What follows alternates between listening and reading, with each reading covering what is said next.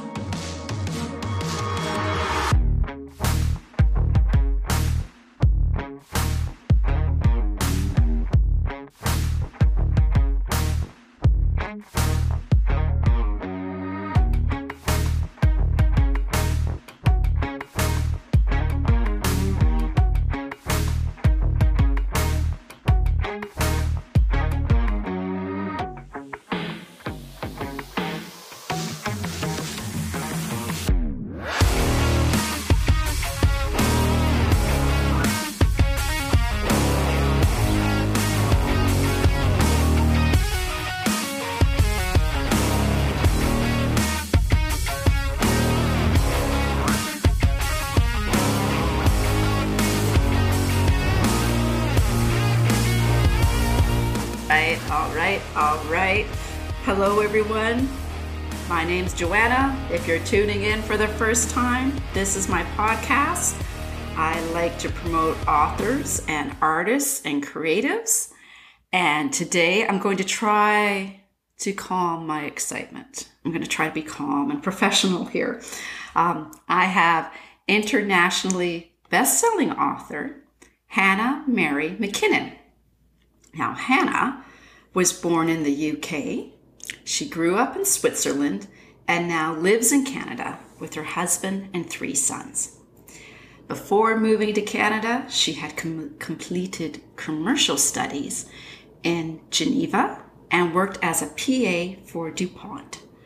Later, she moved to oh my God, Hannah, I should have asked you this. Neuchâtel. Neuchâtel? Thank you. There you go. I knew I messed it up the first time we talked to, right?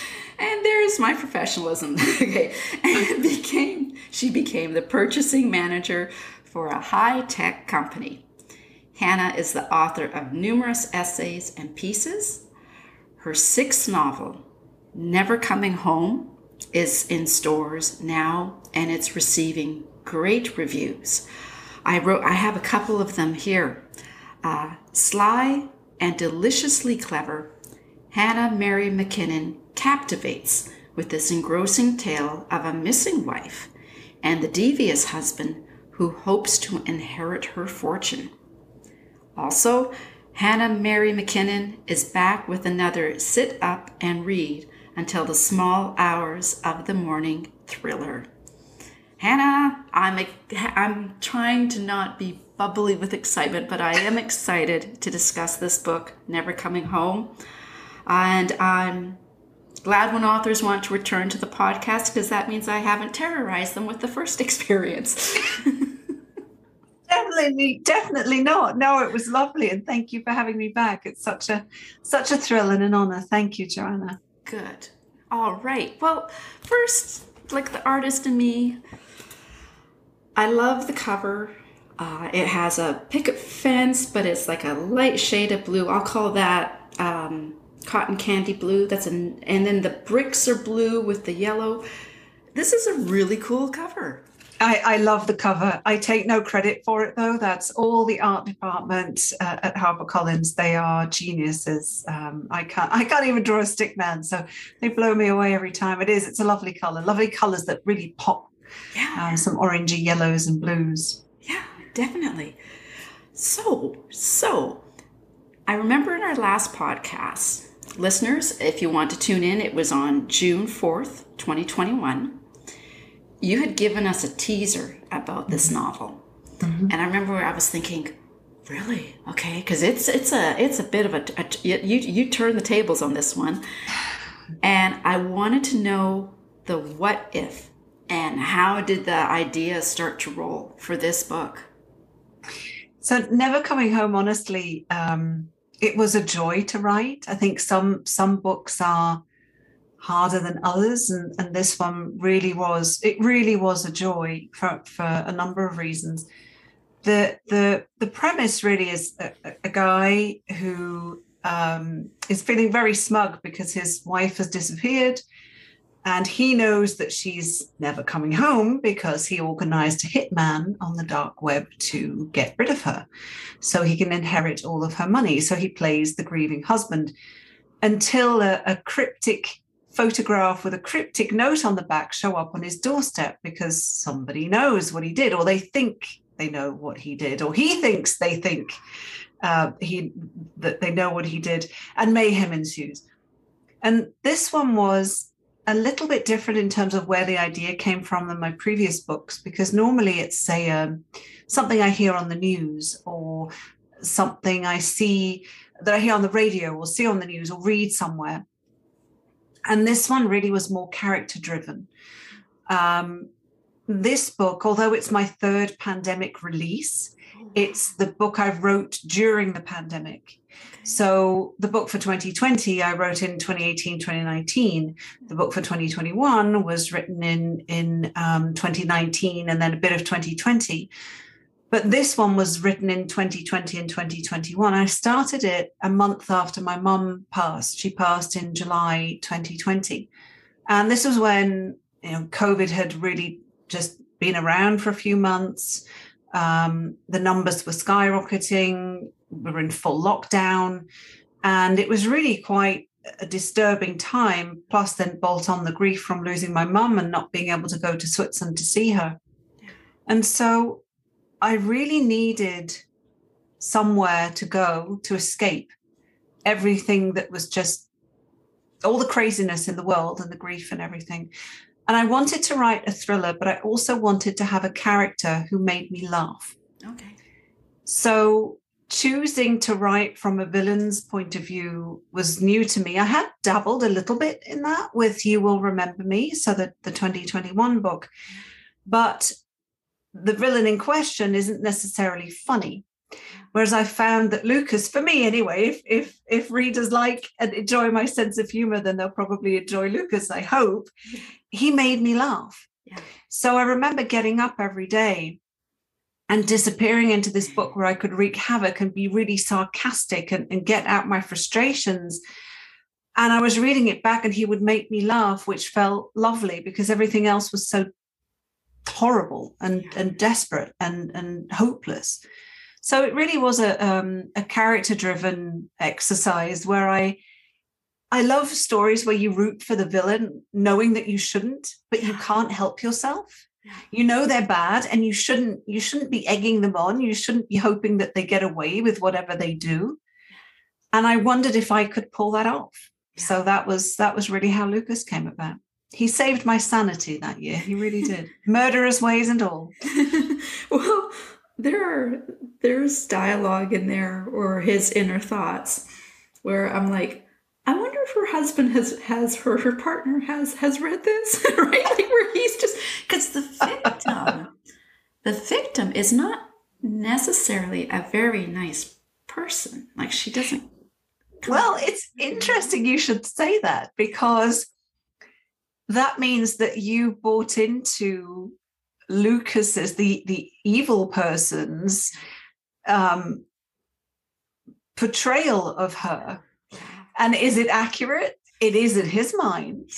But yes, Michelle, his wife, is in his eyes, she's a trust fund brat, privileged, and needs to be taken down a peg or 25. So. Okay, so Lucas, like I said, I think you kind of answered this, because I was thinking I can't call him like the hero because he's the murderer, but you were saying it was the humor, right? It was the humor that came out when in your writing. Yeah, I really wanted to because writing or reading, I should say, I find reading a book entirely from an evil character's perspective can be a bit heavy. Yeah. If you're just always in the mind of somebody who's evil. Yeah. And I started from the mindset that there are exceptions, of course, but most people, even if they do evil things, are not evil to their core. There are some exceptions, of course, but I wanted to show Lucas with the relationship that he has with his dad, which is very tender and loving, the relationship that he has with his mother-in-law. He cares for her too. The relationship that he has with Roger, the mutt, the abandoned dog that he adopts. So I really wanted to show how he became who he was when we start the story throughout the book. Why is he doing these things? So that if readers, even if they didn't root for him to get away with what he'd done to his wife, to understand why. Yeah. And to really I was hoping that readers would root for him a little bit, at least, if not completely all the way, but have empathy for him and then think, why do I have empathy for somebody who's done these terrible things?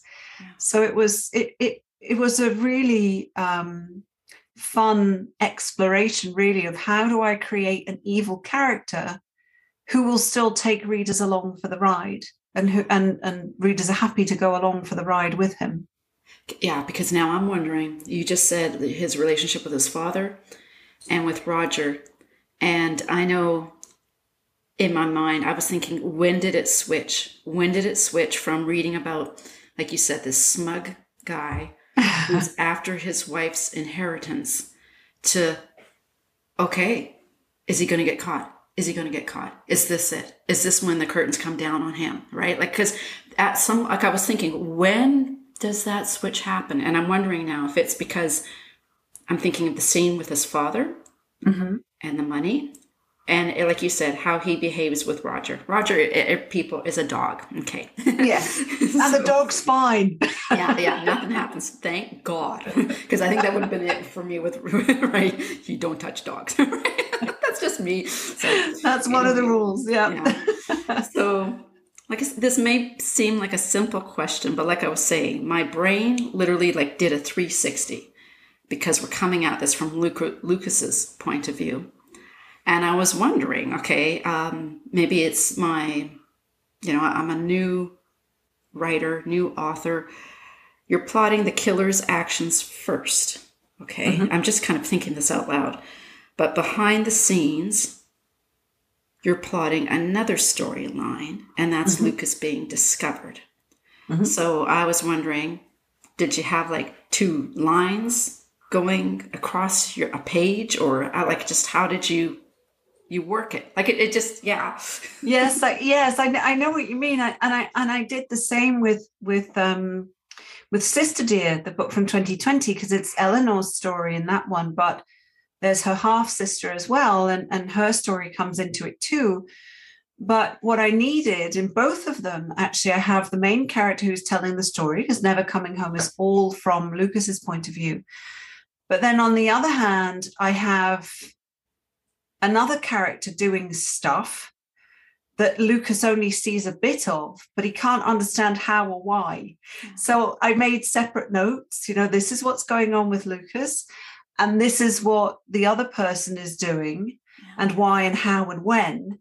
But of course, I had to keep that separate from Lucas and not let that lead into what he knew, because he wasn't allowed to know any of it. So I had to kind of ring fence him. So that's how I did that. Yeah. Yes, it's basically two storylines that you're thinking of, writing, but only writing the reaction to the other one that's going on that Lucas only sees in drips and drabs. So it's how he reacts to that, not the actual doing of these things, if that makes sense. Yeah, no, it does. It does. Yeah, okay. So you mentioned that it's a character-driven story. Did you ever have any concerns about the pacing of it, given that it's kind of like a plot reversal? Did you have any concerns like that, or no? Yes, I think the edits for this one were actually quite light, the structural edits, when my editor saw her first draft, not my first draft, but her first draft. And we did a little bit of surgery on the pacing at the beginning. We felt it was perhaps a little bit slow to get going, because there's the history of Lucas and why he is and what he's doing and why he's doing what he's doing. So she definitely helped me with that. There was some mild surgery that needed to be done to speed things up a bit. Well, I know with mine, I'm doing a major operation. I've taken, you know what? I think it was the other day. I thought, okay, I need to start numbering these chapters correctly, because I had taken chapters. Like, I looked and I'm like 1, 2, 3, 4, 17. Just how I had moving them around. Right? Yes. You know what I started doing? I did this in the one I've written for next year, and the one I'm writing now. In the chapter titles, I'll put chapter number, but then I'll put the day. And that really helped. I don't know why I haven't done this. I've been writing for years, but I've never done this before. And it really helped, because then when I moved things around, and we left those in until copy edits. So if we moved chapters around, I knew, okay, so here it's Friday, now it's Thursday, and oh, look, it's Monday. Got to go and do some fine tuning. And that really, really helped. That's a good idea. Yeah. Okay. I wish I'd had it 10 years ago. That's a good idea. Okay. So as I'm reading this book, you know, like I said, in the beginning, I'm kind of thinking, this guy, like I'll say it, you know, I'm thinking he's a loser. He's murdered his wife. Okay. But then I'm wondering, is he going to get caught? Like, there is this switch in the reader's brain with regards to Lucas, you know, and I'm thinking do you think that happens because the endearing qualities you gave Lucas? Or is it a bit of the fascination with like a cat and mouse game? Like, what do you think? I think it could be because Lucas isn't all bad. Yeah. You know, he has these layers. He's not an out and out psycho in the kitchen with a knife. You know, he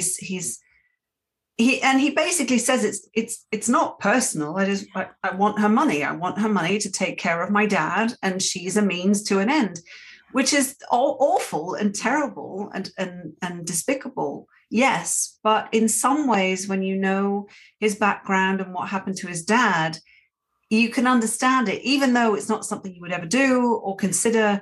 You start thinking, okay. And he has enemies as well who are worse than him. So I think that probably helps too. I find him really quite endearing, because he's, in his own way, he's trying to do right by his dad. Doesn't make it right what he's trying to do at all, what he has done to Michelle. But I think that's probably what it is, that he's not out and out evil. Yeah. He's multifaceted. And yeah, and I'm thinking, for me, I think it was that scene where his dad and him and some bad guys, and he can't help his dad. That's when he wanted to, and that, I think that was the switch for me. Right? You know, so, interesting. Okay. Oh, good. Yeah, that is art. I've been walking. That's why I had burnt lasagna the other day. Thinking about stories, thinking about your book, thinking, when was the switch? You know? That's so interesting. And my spouse is saying, I smell something. I'm like, no, it's fine. The timer hasn't gone yet. Well, yeah. So I ate burnt lasagna with a steak knife. Anyways, so. About that. Were there any surprise characters that came out of the woodwork who weren't in the original draft of the story, or any characters that just were such a joy to get your teeth into? So there's the villain, or the other villain, Bobby Boyle, made me laugh so much. So he's a Mancunian, self-styled Mancunian, so from Manchester in the UK, self-styled mafioso, and he has an aversion to swearing. So he substitutes swear words with other words. So he would say witch instead of the B word. Or he would say hit instead of sugar honey iced tea. And the reason I did that was because originally I didn't have that in the original version. He was just, really foul-mouthed. And the book was so blue. I thought, no, I've got to change this. And it made me laugh so much.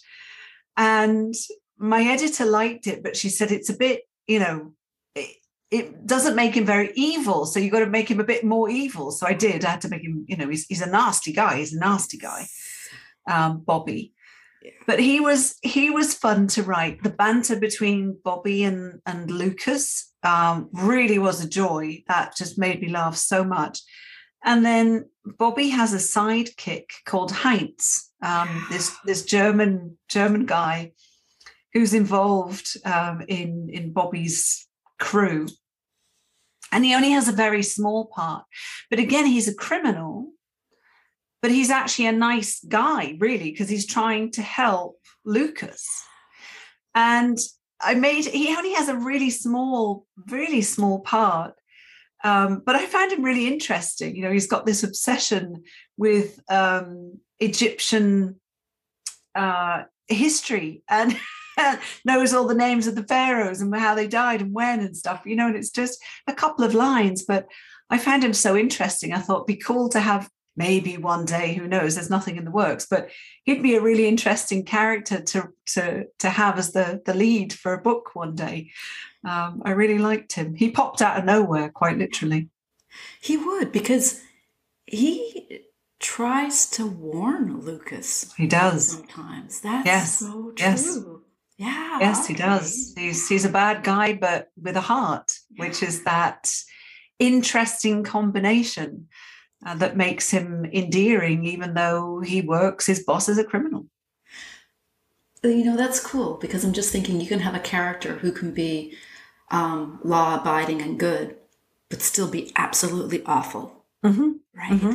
Absolutely. Oh, God, and you can have someone who's not law-abiding and who's actually still quite nice. I mean, Bobby, as bad and evil as he was, he had principles. There's certain things he would not touch. So it was a fun book to write. It really was. Cool. All right. So we got to talk about the research. And again, I kept wondering, I wonder if her spouse has seen her, her browsing history and gone, Hannah, right? So before we lead in, we will talk about your research. I kind of jumped ahead here. Were there any scenes or a favorite scene that you wrote about that after you were done, it was just kind of like, yeah, you kind of had like a little fist pump? Or there's a line near the end, and I can't say what it is because I will divulge too much. But there's a line in which there's a reference to wolves. And that line to this day gives me goosebumps. I remember writing that scene thinking, yes, I love that scene. Yes. And the last one too. Those ones, they were really, they stuck with me. They were really, really fun to write. And I thought, yeah, okay, I'm happy. I'm satisfied with the ending and the lead up to the end as well. And, this book is different to my others. Going back to what I said earlier about writing it during the pandemic and after my mum passed, it made me laugh. And that's not necessarily typical of my books. In parts, they do. I mean, I always try and have some humor in there, of course. But this one is definitely funnier than my others. It's darker, I think, too. but it's funnier. And I think some people have been a bit surprised by that. They're not quite sure what to make of it. But it was what felt right for me at the time, and for Lucas's character, and for the state of the world, certainly as it was when I wrote it. So I'm tremendously happy with how the book turned out. And I was really, on the back of the book, it says, so the tagline at the front, it says, "First comes love, then comes murder." Yeah. And then on the back of the book, the first line is, "Missing wife, happy life." Yeah. And I floated that as a joke, really, to my editor when I first sent in the proposal. I said, here's an idea for a tagline, ha ha ha, yeah. "Missing wife, happy life." And it stuck. Yeah. And it ended up on the back, which just, and that really sets the tone. It's tongue in cheek, yeah. It's still dark, it's still a thriller, but it is supposed to make you chuckle a bit. So I hope that's what people will read into it. Yeah. No pun intended, or all puns intended. Yeah, good. That's good. Now, the murder happens off the pages. Mm-hmm. So I'm thinking, is it the chase, the discovery, the intrigue? Because I stayed up and I'm flipping, reading through, and I still love paper copies. I do. They're so much easier on my eyes, right? So thank you for your team for sending me a welcome. Copy. You're very welcome. So is it like a chase? It's a chase for me. Is he going to get discovered? Is he going to get caught? I think it is. I think it's the chase. Is he going to get caught? Yeah. And who's going to make him get caught? Yeah. Who is behind everything that's going on? Who is dropping off these, no spoiler here, but the cryptic notes and the photograph? Who's messing with him? Yeah. And what do they want, and how do they know? And with all the preparations that he's made, and very meticulous in his execution of said murder, who is it? Because the reader can guess, and I'm sure avid thriller readers might guess. I'm hoping they won't guess everything. But I think it's that it's both of them. Is hopefully it flips to, as you said, is he going to get caught? I don't want him to get caught. Yeah. I think he should get caught, but I still don't want him to. And who's behind it? Yeah. It's kind of the cat and mousey thing. Yeah. And I'm just thinking of the characters in here. And I liked the brother, like, I don't know what it is. The Travis. Yeah. The brother who has a drug habit and is like crashing emotionally. Yeah. I liked him. Yes, yes, he was damaged, as they all were, really, for the most part. But I liked him too. I felt sorry for Travis, the situation that he was in, the desperation that he felt, on drugs and drinking too much, and basically this downward self-destructive spiral. Yeah, I liked him too. So with those characters and with plotting this, did you ever have a moment when you just kind of sat back and thought, well, geez, I didn't see that coming? No, weirdly, not really. I think out of all of my books, this one was the easiest to birth. Okay. It was the plot came together really quickly. Lucas's character and his voice in particular were very clear from pretty much the first chapter. And I knew where I was going with the book. I knew how it would end. I even knew what the last word would be. I'd already decided that. And I mean, there were things that changed. And towards the end, I needed to add in another twist, another chapter, because it wasn't quite working. And of course, there were edits with my editor, obviously. She didn't read it and go, yes, that's great, we'll publish it as it is. No, definitely not. But it was, you will remember me that the book from last year was a struggle. It was a hard book to write a character with amnesia, and it was just hard. I remember and that, we chatted about that last time, and it really was difficult and threw me a little bit. because I hadn't expected it to be that difficult. So I remember writing Never Coming Home and saying to Rob, to my husband, saying, it's going well. It's going too well. It's all going to fall apart. This is not normal. I'm being lulled into a false sense of security. And then it worked out, and it worked well. And so I fully expect the next 10 books to smack me around the face, because they're not going to be quite so smooth. I won't say easy, because it's never easy writing 300 pages, but smooth. Okay, that is funny. I mean, every writer and author out there is going to laugh. I mean, yeah, that second guessing of, okay, this is going well. Why is this going well? Yes. What am I missing? Why? What's going on? This shouldn't be happening this easy, right? If it's going well, it means it's terrible. Oh dear. Okay. Thank you for sharing that. Okay. Now we've hinted at your research. Mm-hmm. And yeah, does your partner know that you were researching hitmen on the dark web? Did that kind of slip in your casual conversation as you're eating burnt lasagna? I did have one conversation with him. I did not visit, full disclaimer, I did not visit the dark web. I did not go on the dark web. That was a step too far even for me. But I did read about it. I spoke to people about it. I listened to podcasts about it, and it was absolutely fascinating, which was the comment I made to Rob one night. I came home after a walk, because I always listen to podcasts or audiobooks when I go for a walk. And there was one on Audible about the dark web. And I came home and I said, I've been listening to this podcast about the dark web. It's absolutely fascinating. And he just looked at me with an eyebrow raised. He said, oh, God, should I ask? What are you doing now? And we have these interesting conversations where I'll find out about, if you don't try this at home, people, but if you dig a grave and you don't outside somewhere, and you don't want animals to get to it, you dig it a bit deeper, and then you add a layer of stones and rocks and stuff, and then cover the body so animals can't get to it. And Drano does terrible things to corpses. And it's stuff like that I'll then tell him about. And he just shakes his head, and he says, okay, he's an electrician by trade. So it's very different from what he does.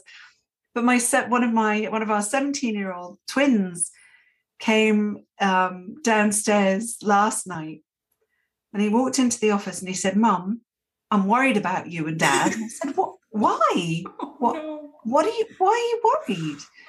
And he said, I thought he was going to say, oh, you're getting older or something, but no. He says, well, I'm reading Never Coming Home, and the man kills the wife for the money and the insurance money. Should I worry about my dad? And I said, well, no, but actually that reminds me, I should call the insurance broker, because we haven't done an insurance policy review for a while. And he just made big eyes at me. He's just shaking his head. So they're used to this, me sharing my research about decomp and stuff. Yeah. It's an interesting one. But yes, Rob has not read. He listened to You Will Remember Me. He'd gone to New Brunswick to see his parents, and he was driving back, and he'd stopped to get petrol, and he calls me and he says, so I listened to the end of You Will Remember Me. I said, oh, great. What did you think? And he said, I'm just going to drive straight past Oakville and keep going.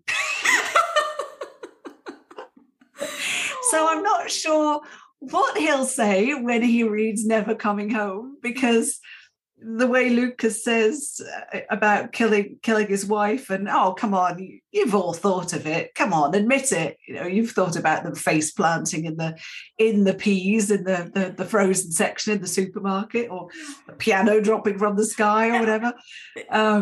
Yes, I think he might raise a few eyebrows, but he knows I love him. We've been married for 23 years, so it's all good. Good. Well, it's almost like, I think at times you want to say to your partner, don't ask, it's all good, or else it's, okay, are you coming along for the ride? You know, Yes. like, don't worry. I'm creating another story. I'm Yes. creating another, you know.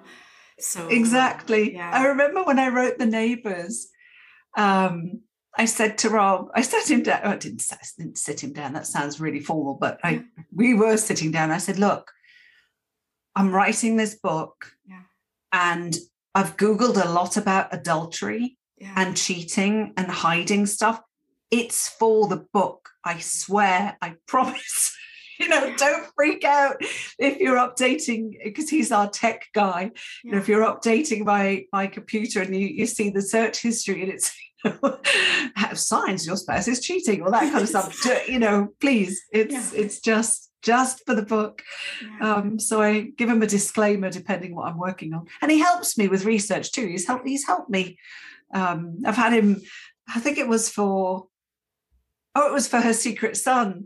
We're in the living room. I said, can you just lie down and pretend I'm stabbing you? I just need to figure out how it would work.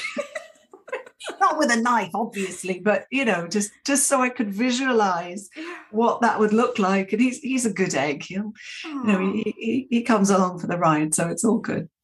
See, and I've had the reverse where I've been sitting, you know, writing, and then I'll be like throwing my fists, you know, and you don't realize that maybe your partner could be walking down the hall to go get something, right? As you're punching the air. And I know he stopped and he goes, are you okay? And I'm like, yeah, I'm just, what's this move? And he goes, uppercut. I go, thank you. Thank you. Right? He just turns and walks away. Right? It must be funny. You know what, if we got our spouses and partners together, you know, thriller, who aren't also writers, but thriller, the partners of thriller authors together in a room. I wonder how that conversation would be. Yeah. Okay, so that was a nice tangent to go on. I love that. Yeah. Okay, so thinking about your research, you mentioned podcasts. That intrigues me. I know I will actually try to Google podcasts about the dark web, because I don't want to go there, but I kind of want to know about it. Right? Yes. Yeah. I listened to a podcast called, it's a spy podcast, and I can hear the woman's voice. She has a very lovely, lovely voice, but it's a spy podcast, and it's fascinating. Like you said, it's and the thing I like about podcasts is I can be creating art, or like you said, you could be out walking, and you're getting really good information. Yes. So, I love them. Do you have a favorite podcast? Is it the spy one? It is. Okay, so for humor, now this is not everybody's type of humor. It's Mark Maron's WTF. He has very dry, a bit, you know, neurotic, but he makes me laugh. Okay, he does make me laugh. And actually, I just have it here. It is True Spies, Espionage. And it's a really good one where they talk about past espionage, you know, even going back to the women in the Second World War. Like, the women did so much. Yes. You don't hear about, right? Yes. And so it'll venture to the Second World War. It'll be more recent to the Iraq War, you know, so it's fascinating. That's where I learned about what we are doing, open source intelligence, where we're trying to find information. That's the term. Interesting. On Google, you know, on the internet. Right? Yeah, so, fantastic. I'll have to look that one up. I love podcasts. Yeah. So last little bit about research. Any strange places to which you found you were being led to? Do you care to share what are your favorite podcasts? Or I listen to them on Audible most of the time. So I'm not really sure it's classed as a podcast or more of an audiobook, but it was Heist by Michael Caine, the British actor. Okay.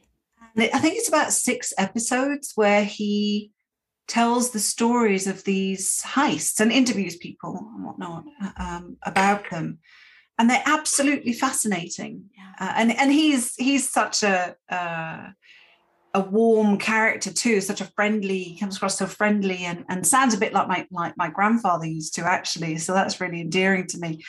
And that one I absolutely loved. I devoured it. I think I went out every day for as long as the episodes were longer, so I could have one or two. And then there have been a couple of other ones, again on Audible. One was called Evil Has a Name. Okay. And that was about the Golden State Killer out in California. And it was mainly from the FBI investigators' point of view. It was absolutely fascinating, terrifying, but the guy was caught. Joseph D'Angelo was caught in the end, 40 odd years after his first crime. And that one was truly fascinating and chilling. And really, really good. There was another one that Paul Holes, he's the FBI investigator profiler, did, which was called Call Me God. And that was about the shootings in DC. A number of, I can't remember exactly the year, when it was 2011, 2012, maybe, somewhere around there. There was a spat of shootings outside of stores and petrol stations, just sniper shootings for a number of weeks and months that these went on. And it was how they profiled and solved that case over a number of months. So that's fascinating. I like true crime, but it's scary because it's real. I write stuff that's not real, and it might happen, but it didn't happen. Yeah. So anyways, we're going to lift this up. We kind of we went down here. We're going to lift it up, and we're going to talk, because you are on the panel. You're going to be speaking at the Maple Leaf Mystery Conference. I am. That's right. Right. Now, I have to give a plug for the Maple Leaf Murder West panel, and I'm very happy, honored that I get to be a moderator. And just giving a shout out to Dave Butler, Charlotte Morganti, Janice McDonald, and PD Workman. And we'll be discussing using location as a character, a flavor, or a plot element in our stories.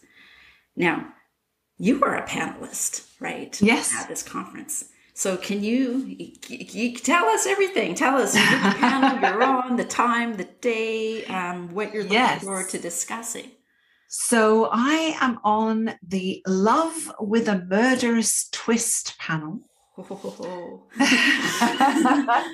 That's what that one is. The date is the 28th of May, and it is at 5:45, I believe. Well, it might start at 6 o'clock, but we need to be there at 5:45. Probably sounds about right. And the people who are on the panel, so the panel is about, they say, romance in a mysterious setting, great love stories inside a life of crime, maybe just great love interest that plays a role in solving a mystery. Okay. The moderator is Donna Carrick. And along with myself, we have Joan Donaldson-Yami, we have Linda Cahill, and Amy Tector. So I'm really looking forward to that because, love and murder sometimes go together, hopefully not as often as love and marriage. So my grandmother always used to say, I've never thought of divorce, but I've often thought of murder. So I think it'll be an interesting panel. And of course, as you mentioned, not to make light of it, we know that intimate partner violence and abuse is ever present, unfortunately.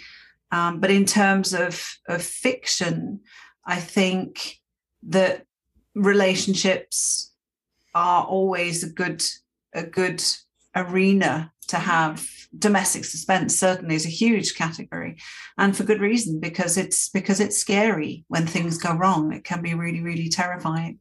And many of us write about these terrible, terrifying things because they scare us. Yeah. And it's a way of dealing with that, and a way of righting some of the wrongs that we have perhaps witnessed in other people's relationships or seen on the news or wherever it might be. Yeah. Well, I find also, for me, I find I write what I write for the, like, and we mentioned these words already: discovery, the thrill of discovery, the chase, the intrigue, relationships, and I know it's fiction, but there are definitely topics I won't touch. Mm-hmm. I will never touch anything to do with children, right? Mm-hmm. That's just someplace I won't go, right? Mm-hmm. So I think it's however each individual finds their own balance with what they write about, Yes, definitely. And it's the same with readers. I mean, every time a reader picks up a book, they bring their own history and values and experiences to that work. Yeah. So you never know how it's going to land. Some people some people are fine with kids going missing and terrible things happening to them, or animals or women or men or whatever. And somebody else won't be. So it's very often that is a product of who we are. Yeah. Who the reader is when not the writer, but who the reader is. Myself as a reader, if I go into a bookstore and I see a book about a cult, not occult, about a cult, cults, I won't pick it up. I won't touch it. I won't watch anything. We were watching something the other day. I think it was an episode of FBI or something, and I could feel it veering into culty territory. Yeah. And I got up and left because of a personal experience with one of my best friends who was murdered in a cult setting. Yeah. I won't touch that. I can't because it's too real to me. I don't want to live. Don't want it dragging up memories of what happened when I found out what had happened to him. Yeah. So that's the thing. I think as authors we can limit ourselves in the sense of, I don't want to write this because it's not, I just don't want to touch that. Yeah. But if we censor what we write because somebody doesn't like cults, or somebody would get upset if you, I don't know, kill off the parakeet or the hamster or abduct a child, then in the end you probably won't write thrillers. Yeah. Good answer. Yeah, definitely. Yeah. Okay, so what's next? So what's next is the book for 2023, which is in its final round of edits now. So that one is another thriller, of course. It's about an anger management therapy exercise gone terribly wrong. So we have Frankie, who ends up in anger management therapy, group therapy, and writes a forgiveness list. So a list of people she could work to forgive, should she choose to forgive them from her past, because she really should do a Frozen and let it go. But of course she can't. And when she loses or misplaces the list, people on said list start getting hurt. The trouble is that her name, among many others, is on the list because she wrote it there, because she is the person who is the most difficult to forgive. Her past self is the most difficult to forgive. So who is doing what to whom and why is the question. That sounds cool. That sounds really cool. Jeez. Thank you. Oh, geez. Okay. Well, if this hasn't been too terrorizing, I hope you come back and we can talk about it. I would love to. Yes. Same again next year. That would be great. It has, I was looking at the calendar and it has, June. We're about a year. Like it's just close to the year anniversary. Yeah, that's right. You mentioned anger management, and I thought of this movie. It's not a popular movie, and people are going to groan when they hear this. It's called Metal Lords, and it's about 3 teenagers who create this metal band, heavy metal band. And the one character, the female, she's dealing with anger management issues. And she was a great character, you know, and that's why I bring it up, because it's amazing what characters you can cook up and you can bring up, right? Like, she is one fierce cello player. Okay. Yes, cello player. Oh, that sounds cool. Metal Laws. Gonna have to look that. It was rich territory, honestly, because particularly as women, we're not supposed to be angry. Yeah. So that was really interesting to and what was funny as well with Lucas, I gave him a sense of humor so people would go, and he's not really an angry guy. No. He's not. He's very clinical in his approach. But I was very wary of not making Frankie angry all the time, because that's off-putting, can be off-putting. So I was probably more aware of that with her. Was it because she's a female character? Maybe, but it was a really interesting one. I was able to get a few quips in there about you know, women, how women are supposed to deal with anger, what is expected of us as women versus if we were men. So that was quite an interesting exercise to write it from a young 30-something female point of view. Well, that was with this character. She had some medication that she took, because they go more into it why she has these outbursts. And you know, she'd be talking with her friend and she'd have this outburst, and then she'd be like, and you could see her inner struggle just to calm down. Yes. You know? And then she'd say something on a level tone, you know, and she's the character I remember. So anyways, okay. Interesting. Okay. I'll look it up. Yeah. Well, like I said, Metal Lords. Metal Lords. And it's not I think it was on Netflix. It was a surprise. It's not anything heavy. It's not going to blow your mind away, and it's not going to, you know, make you want to change the world, but it was entertaining. You enjoyed it, and you're recommending it, which is fantastic and good enough for me. Yeah. And the characters, they definitely had stuff they were dealing with. Sounds great. I can't wait to watch it. So before you go, final fun question. And I had to think about how I was going to word this, given your book. So Lucas bumps into you at a private party in London. Mm-hmm. He's holding a glass of champagne. Yeah. What would he say to you? You're not rich enough. Sorry, love.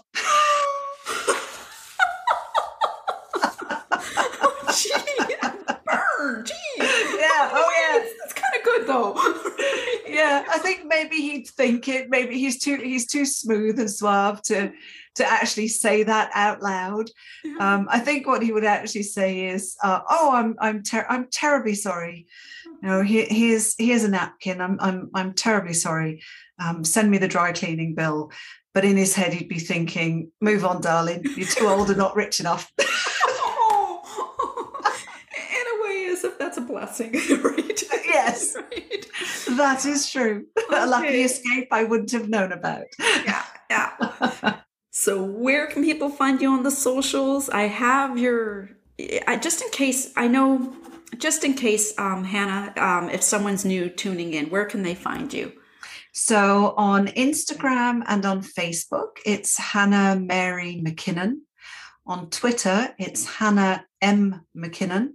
And if all that fails, just go to hannahmarymckinnon.com and you'll find all the links there. I usually put the website first in the show notes, yeah. And then all the other, for sure. Thank you, Hannah. Thank you for spending some time with me talking about your book. Thank you. Thank you. It's been a pleasure. Always lovely to see you again. Same here. And I hope it warms up. Yes, so do I. Okay. Bye, Hannah. Bye. Thank you.